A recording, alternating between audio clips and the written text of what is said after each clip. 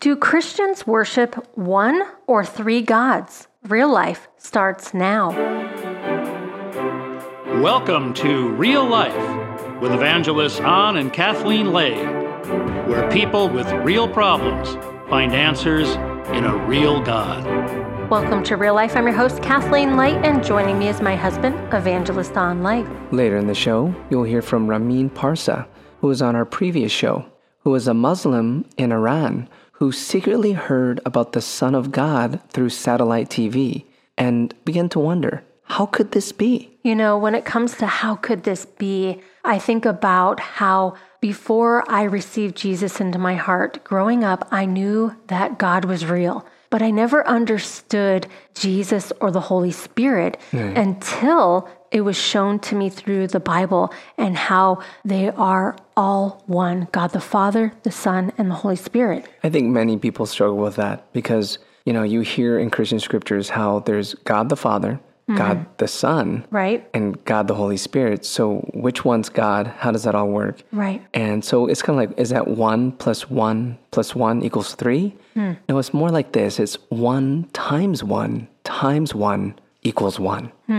And, I think about this analogy that we are a spirit. Our spirits live forever. And we also live in a body. Our body would be, our 5 senses: taste, touch, smell, hear, feel. And then we have a soul, which is our mind, will, and emotions. But we're not 3 people. It's just one person, and we have different functions. Exactly. And those different functions, the Bible says in 1 Corinthians 8:6, it says, "Yet for us there is one God, the Father, of whom are all things, and we for him, and one Lord Jesus Christ, through whom are all things and through whom we live." There's many scriptures like that talk about that there is a triune God. We have God the Father, who's, he's like the Father. Right. Then we have the Holy Spirit who lives in and through us, and really is like the arm of God. Then we have Jesus, who God sent as his one and only Son to this earth to sacrificially die for our sins so that we can have a relationship with God. And that's what's so amazing is that Jesus is the doorway to the house, He said it, he's the way, the truth, and the life. Yes, let's hear from Ramin after the break. Real Life is made possible by people like you. We'd like to take this opportunity to sincerely thank you for your generous support. We couldn't do it without you. May God bless.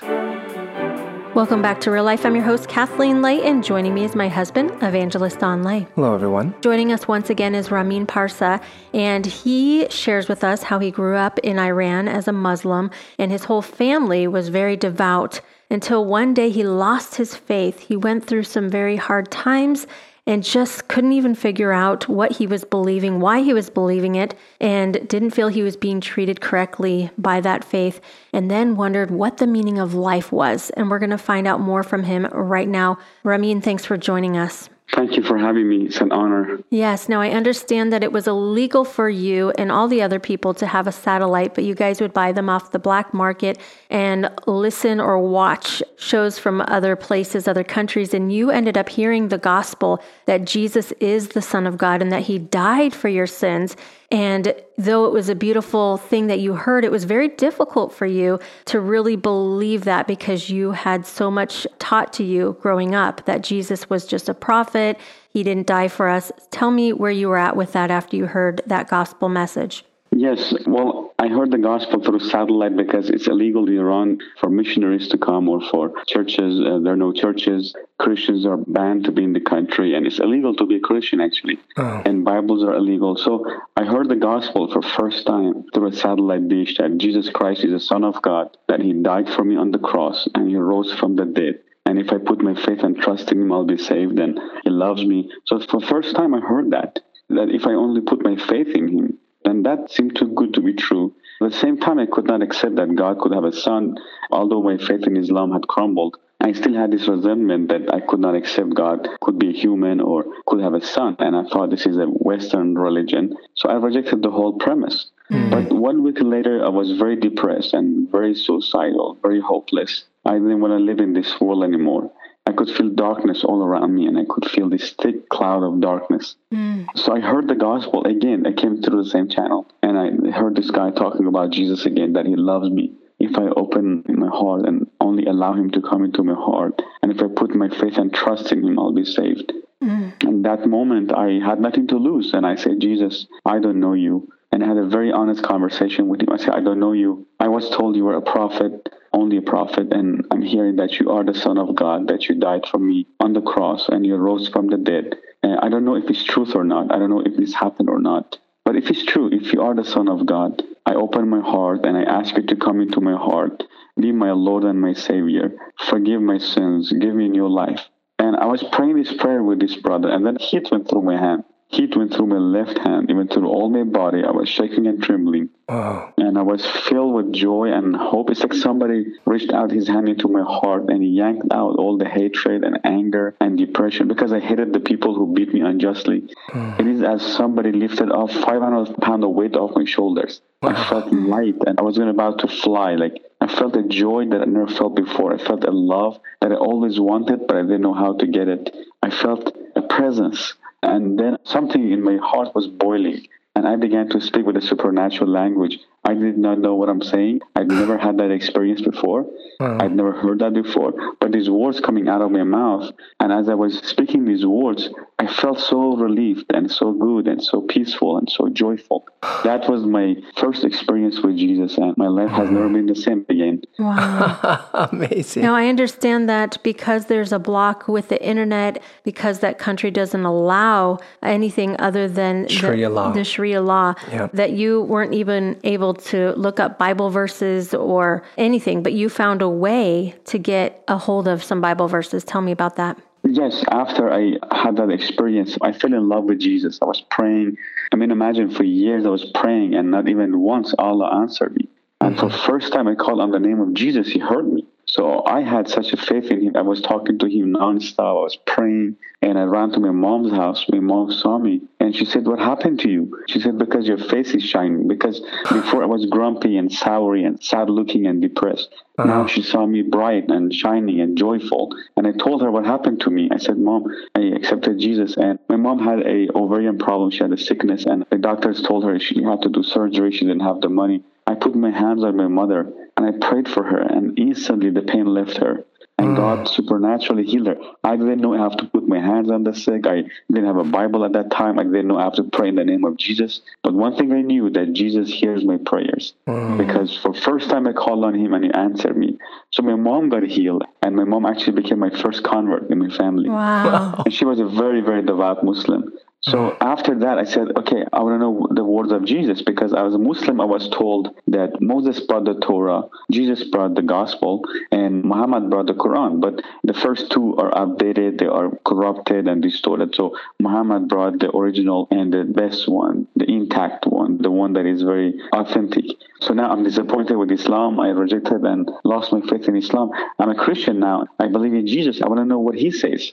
So I began to look for Injil, which means gospel in Persian. And I looked for Injil for 3 months. I went after shop after shop, store after store, market after market, searching for an Injil, for a gospel. And I couldn't find one.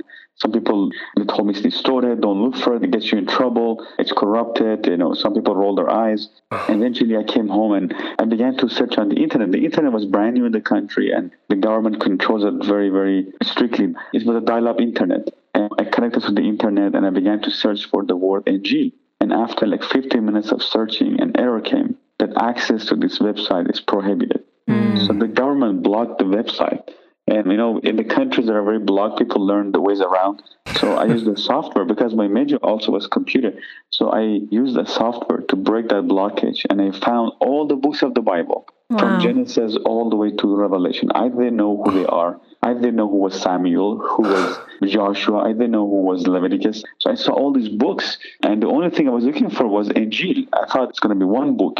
And it's called Injil. And I saw 4 of them. I saw Matthew, Mark, Luke, and John. I didn't know who they are, why there are 4 of them. So I downloaded the 4 Gospels. I didn't know who the Corinthians were, the Romans, and the Ephesians. I only downloaded the 4 Gospels. And I began to read the Gospels. And as I was reading the Gospels, I was crying and I was sobbing uncontrollably. I was crying that why these wars should be illegal. There's nothing in them against anyone. For the first time in my life, I heard somebody say, love your enemies and pray for those who hate you and spitefully use you.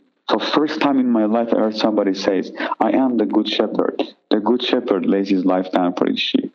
The first time I heard in my life that Jesus said, surely I say to you, he who hears my voice and believes in him who sent me has everlasting life and shall not come to judgment, but has passed from death into life. I am the resurrection and life. I mean, these simple but profound words were touching my innermost being. It was touching my heart and my spirit. And you know, Ramin, there are people listening right now who need a touch from God, and we're going to share so much more, because not only did these scriptures get into your life, you actually have had moments where you encountered almost being killed and dying for your faith, and just crazy things have happened to you. So we're going to share about that on our next show. We're going to pray for those who are listening now who can't get a hold of a Bible, who want to know the words of God. Your life was transformed tremendously, and you're hearing things for the first time. What a powerful thing. Thank you for being with us. We'll have you back on our next show. Thank you. You know, hearing this testimony really makes me thankful that we live in a country that we can read it anytime. And because of that, I feel that so many just treat it as, well, you know, it's nothing forbidden here, so must not be something that amazing. It must be something that has no value. But you are hearing how the power of God and this amazing book has done to form this country. Freedom, true freedom. But let us not use our freedom for vices. Let us use our freedom to serve the Spirit of God and to know His Word. So Jesus, I'm praying for all those who are listening and saying, gosh, you know, that's me. I feel like I don't value the Word of God enough. I don't even know it.